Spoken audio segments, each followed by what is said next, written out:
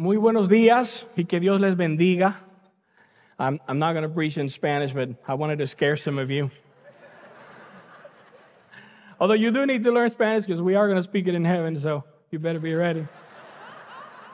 Yeah, don't be surprised when you get there and it's all in Spanish, right? I want you to say with me, Dios es bueno.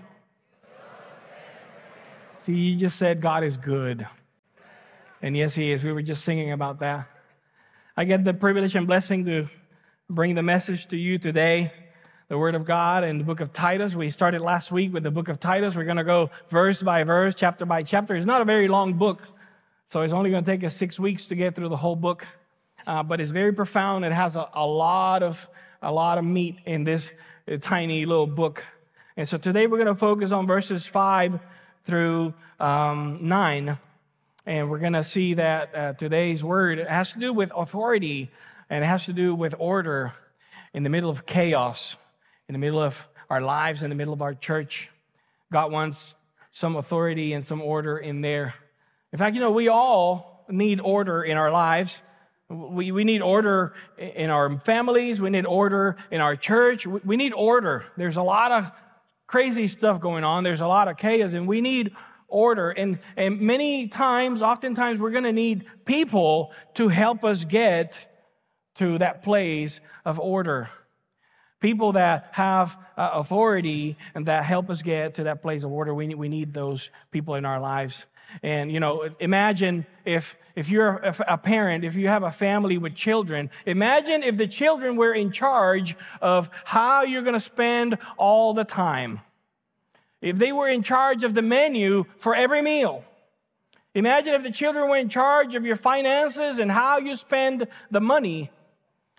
If they were in charge of the TV schedule, right? It would be quite complicated. That's why God has placed parents in that home to be the authority over the children and to guide them into order. Tonight, the Cowboys are going to face the 49ers. Yeah, and these two teams are going to go at each other. Each of them have a different goal, so it's going to be clashing every minute.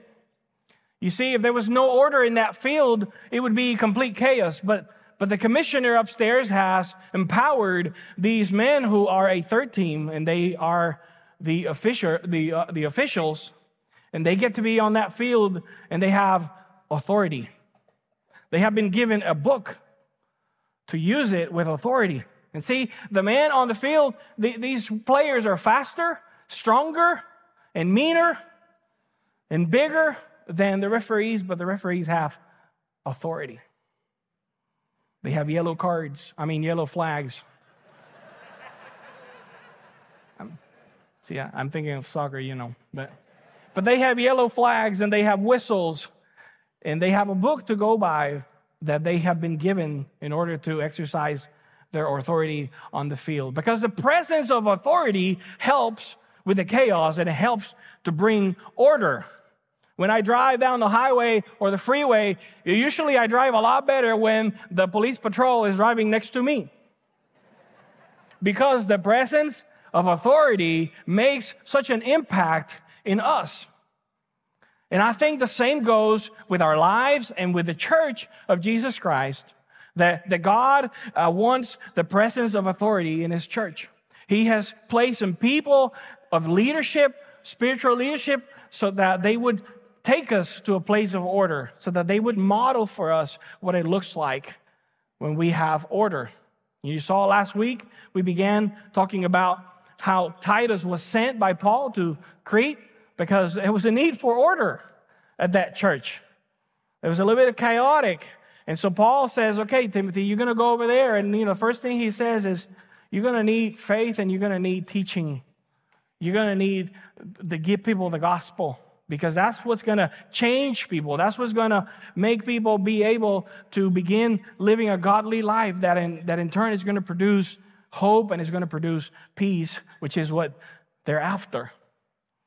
And so here goes Titus over there to do his work as a pastor. But the next thing that Paul says to Titus in the next verses is you're going to need some leaders. You're going to need some people that you're going to give authority to that are going to help you take this church to a place of order. And we're going to see it here in the next verse. Verse 5, we're going to begin reading. Let's read 5 and 6. This is why I left you in Crete, so that you might put what remained into order and appoint elders in every town as I directed you. If anyone is above reproach, the husband of one wife, and his children are believers, and do not open the charge and not open to the charge of debauchery and insubordination.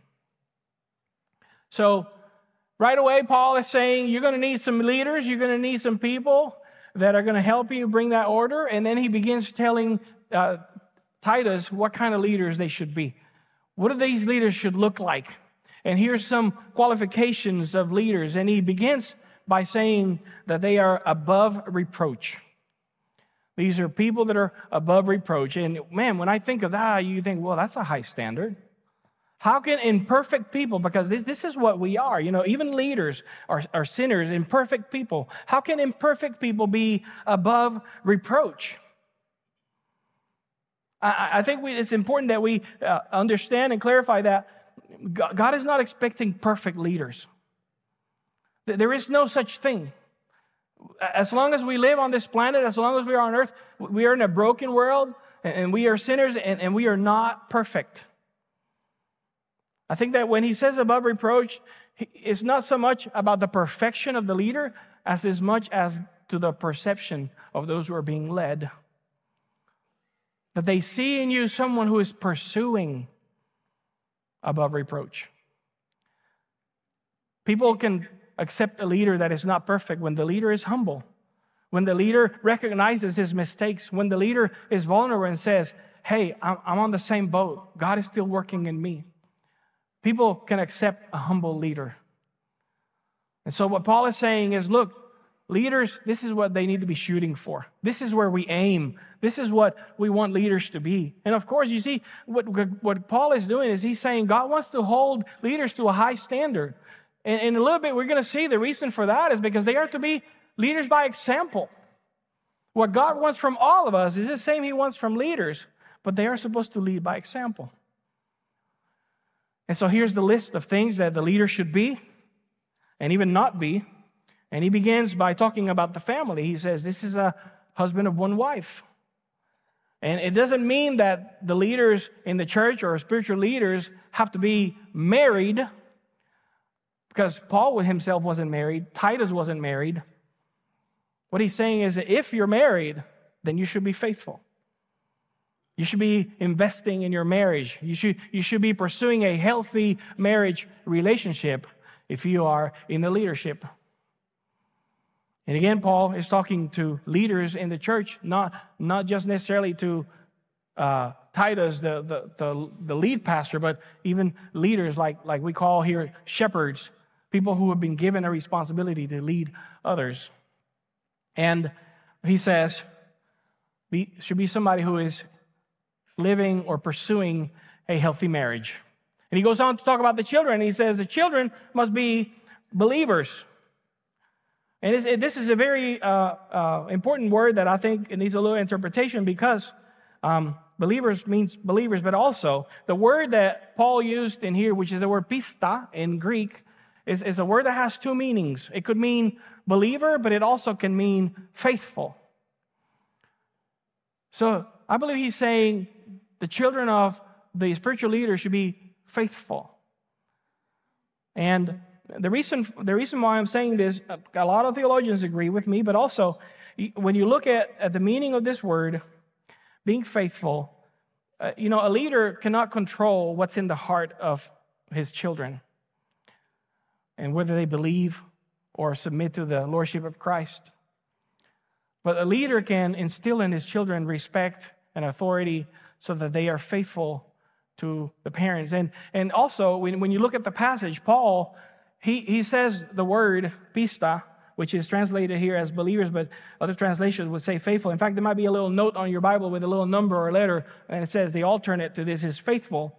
Because immediately he gives a description of what he's meaning with this word. He says the children are believers or faithful, and not open to the charge of debauchery or insubordination. Debauchery is a big Sunday word. It means decadent behavior, right? And he's saying the children of the leader should be people that are not given to decadent behavior, that are submissive, that are not people who are insubordinated, that are not disobedient.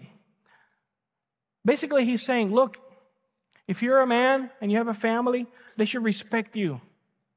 You should have authority over your family. In fact, there's another place in the scripture where Paul talks about the same topic, and I think it helps us understand why I believe it means faithful. In 1 Timothy chapter 3, beginning in verse 4. And listen to how Paul says it. He's talking again about the leaders in the church, the spiritual leaders, and he's talking about how they should manage the household. And he says, he must manage his own household well, with all dignity, keeping his children submissive. For if someone does not know how to manage his own household, how will he care for God's church? So what Paul is saying here, it's going to be really hard for someone to have the respect of the church if they don't even have the respect of their own family. If the standard was you have to have perfect children, then nobody can be a leader. Nobody can. Because nobody is perfect. Nobody's a perfect father and mother. Nobody has perfect children. But what Paul is meaning here, these leaders, spiritual leaders, they aim to teach their children respect. And they earn their respect. And there is some control and authority and order in their family. Because they're going to use the same skill in the church. You demonstrate at home that you're capable of doing with a few what God wants to entrust you to do with a lot more. And I think that's what Paul is trying to mean when he says that the children should be believers or faithful. Now, after that, then he begins to give a list of things. And he's going to go to verse 7, and he's going to talk about what leaders should not be like. And this is something that Paul does many times. He'll go and he'll say, you should not be this, this, this, and then he'll come back and say, you should be this, this, this instead. And so we're going to see that list, that's the list of no's. The list of no's begins in verse 7, and it goes like this. For an overseer, again, he's talking about the leaders, as God's steward, he must be above reproach. We already heard that. He must not be arrogant or quick-tempered or a drunkard or violent or greedy for gain. So here's the list of the things that you should not see in a spiritual leader. There are people that God has placed in your life to be spiritual leaders, and if you see some of these things in their life, that's a red flag. You should be concerned or worried if this is something you continuously see in your leader and there's never any improvement. He talks about being arrogant. A spiritual leader should not be arrogant. An arrogant leader is always praising himself. Look at me, how good I am. Look how much I know. Please applaud me. Okay? That's the arrogant. No, people get bored with an arrogant leader really fast. It gets tired. One can get tired real easy of an arrogant leader. And so Paul is saying the spiritual leader is not an arrogant person. Is pursuing to be the opposite of that. Is not quick-tempered, right? Where I grew up, they call them short-fused. A person who easily loses their temper, loses control, and immediately is angry and mad and lets that loose. That's not a quality of a spiritual leader. And again, I'm not saying that leaders sometimes don't lose their temper. What I'm saying is they always aim not to be that person. Then he goes on to say drunkard, people who are given to either substances or to losing control, who allow themselves to not be in control, to allow themselves to all kinds of vices or addictions. And that shouldn't be the quality of a leader that's a spiritual leader in your life. A violent person should not be your spiritual leader. He even says a greedy person, someone who's looking to gain from others. You know, that shouldn't be, a spiritual leader shouldn't be someone who's trying to take advantage of other people, who's trying to gain stuff from it. I think the opposite of that, as we're going to see in the other list, is that it should be someone who gives to others, who gives themselves to others. So here's that list of the no's. And then he's going to go in verse 8, and he's going to give us the list of the yes. He's going to tell us, you know, this is what leaders should look like. And again, I think it's important we know this. Because, like I said, you're going to have spiritual leaders in your life, and you need to scan them. You need to, pay attention. What's going on here? I'm looking at someone that I want to imitate because they're imitating Christ. And so here's the list of yeses. Verse 8, but hospitable, a lover of good, self-controlled, upright, holy, and disciplined. Pretty much it's like the opposite of the first list. Instead of arrogant, this is a person who is hospitable, who gives himself to others, who opens his home to others, who takes care of others, who looks after other people instead of looking after himself. The next thing is lover of good. Someone who pursues what is good instead of being someone who is quick-tempered. Instead of being someone who's drunken, it says self-controlled. People who are able to exercise control over the emotions, over their feelings, over their impulses, over their language. A lover of good and someone who has also self-control. This is a quality of a spiritual leader. Upright. People who stand for what is just, for what is right. Holy. And this is one that sometimes people get confused because holy doesn't mean that it's perfect. Holy doesn't mean that this person has completely no sin, completely perfect. The word holy means set apart. This person has been set apart for a purpose. They're not perfect in the way they do it, but they're set apart. And they aim to continue to be set apart. They focus on this. They're not focusing on feeding themselves from other people or taking advantage of other people or gaining something, but they're focusing on what they have been called to do and to be set apart for a purpose. And it finishes by saying disciplined. People who discipline themselves to spend time with the Lord, discipline themselves to pray, discipline themselves to seek the Lord, to read His Word, who discipline themselves to grow spiritually. These are the qualities of a leader. And this is what God wants from all of us. You know, when you look at this, some of you who are leaders of groups here, maybe you lead a D group or a community group or another group, and you're thinking, wait a minute, I didn't sign up for all of that. Or you're thinking, that's a really hard list to fulfill.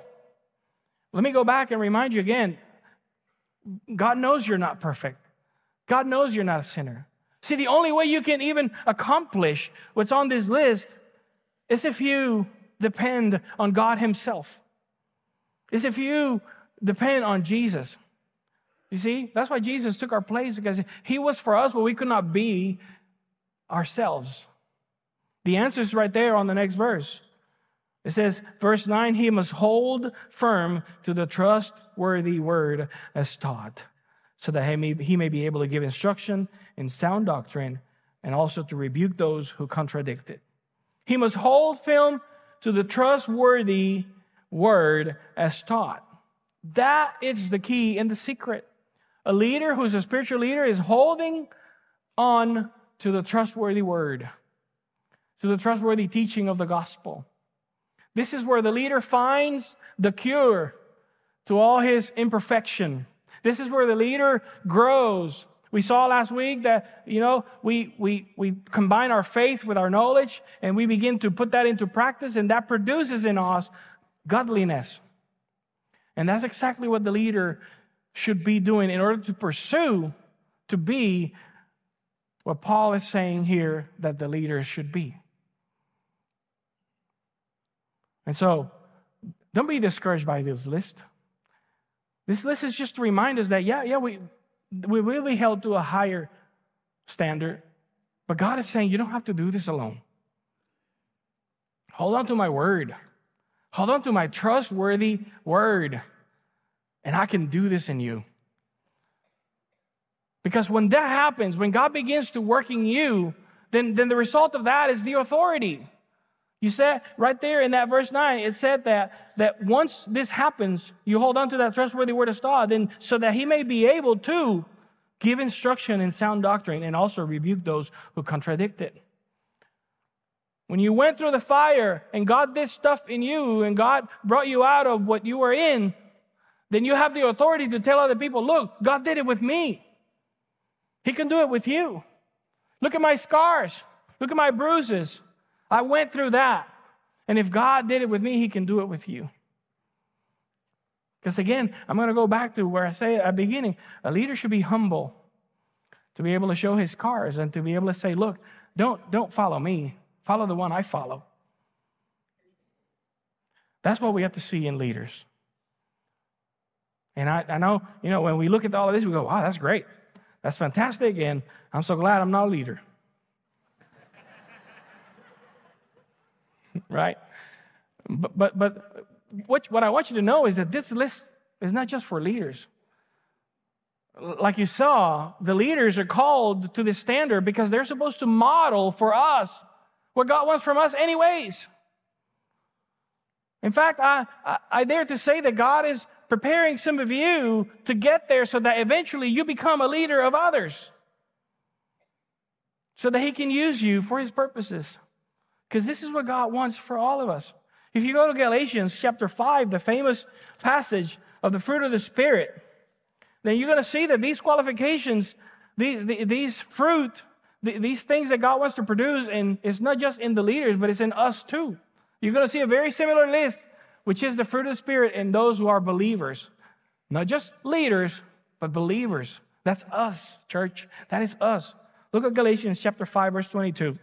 But the fruit of the Spirit is love, joy, peace, patience, kindness, goodness, faithfulness, gentleness, self-control. And against such things there is no law. I think Paul gave the believers even a longer list than he gave the leaders. But God pleases and chooses to choose some people and call them to lead by example so that he can use them to bring some order into the chaos. And I think we are so blessed that, in the last few weeks, many people have rose and said, I want to lead. I want to be a leader. I want to be someone who models for other people. I want to be someone who walks with other people and encourages them. And so, there's several things that I think we need to do with this truth today. First of all, I want to say to you that this is what God wants for you, not just for leaders. God wants to produce fruit in you that is good. Through his Spirit in you, through his word in you, he wants to produce fruit in you that is good, that looks like just like what he wants these leaders to look like. And the beginning of that is the leader of leaders. Is when you put your faith and trust in Jesus Christ and you say, I can't do this on my own. I need you. I need you to come into my life because he did for you what you cannot do for yourself. He was perfect in your place so you don't have to be. So you can trust him with your life. You can let him be the leader. And he's going to bring other people in your life to help with that role of leadership, to guide you into the order that he wants to bring into your life. So I think that's number one right there. Some of you here are desperately in need of order in your life. Some of you heard that list, love, patience, kindness, goodness, self-control, and you thought, man, I need that. Well, I'm here to tell you that God is giving it out for free.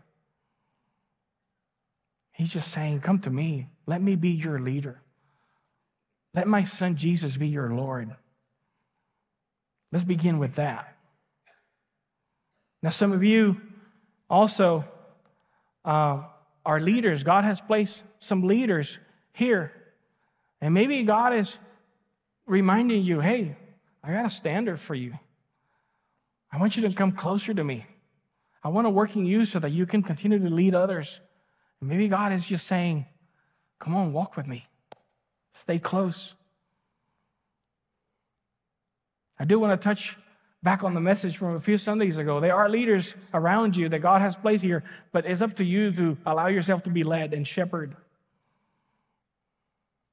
Because we do need people of authority in our life that will preach to us when we don't want to hear it. We need that. And that's why God asked for it. But I also want to invite some of you have been in the faith for a while, and you've been growing, and God has been doing great things in your life. And God may be saying, look, I've been doing this in you because I want you to be a leader of others. I want to raise you so that you can disciple other people, so that you can invest in other people. And I think that this invitation is also for you. This might be the time where you say, God, I'm not perfect, but I'm going to strive to be that leader. I'm going to let you work in my life so I can be who you call me to be, so I can lead others. And He won't let you by yourself. He won't let you down. He'll be there for you. I know that. But now some of you may be here and there's just so much chaos in your life, you don't know where to start. And you just need someone to pray for you today. Maybe you're saying, can a leader pray for me? Can somebody pray over me and pray that God will give me light in this chaos, in this situation, in this problem, in this sickness? So in a minute, we're going to have pastors and leaders and shepherds up here ready to pray with you, pray for you, intercede on your behalf to the leader of leaders, to the King of Kings. And so, as we sing here in a minute, you're going to have a chance to respond. And some of you need to come here and make Jesus the leader of your life, the Lord of Lords and King of Kings of your life. And some of you need to just come closer and say, God, keep shaping me because I want to lead right. Or maybe some of you need to answer the call and say, okay, God, I won't run from you anymore. I'll lead even though I'm not perfect. Or maybe you just need one of us to pray for you and ask God to bring order into your chaos. However it is you need to respond, this is going to be the time. Would you please stand?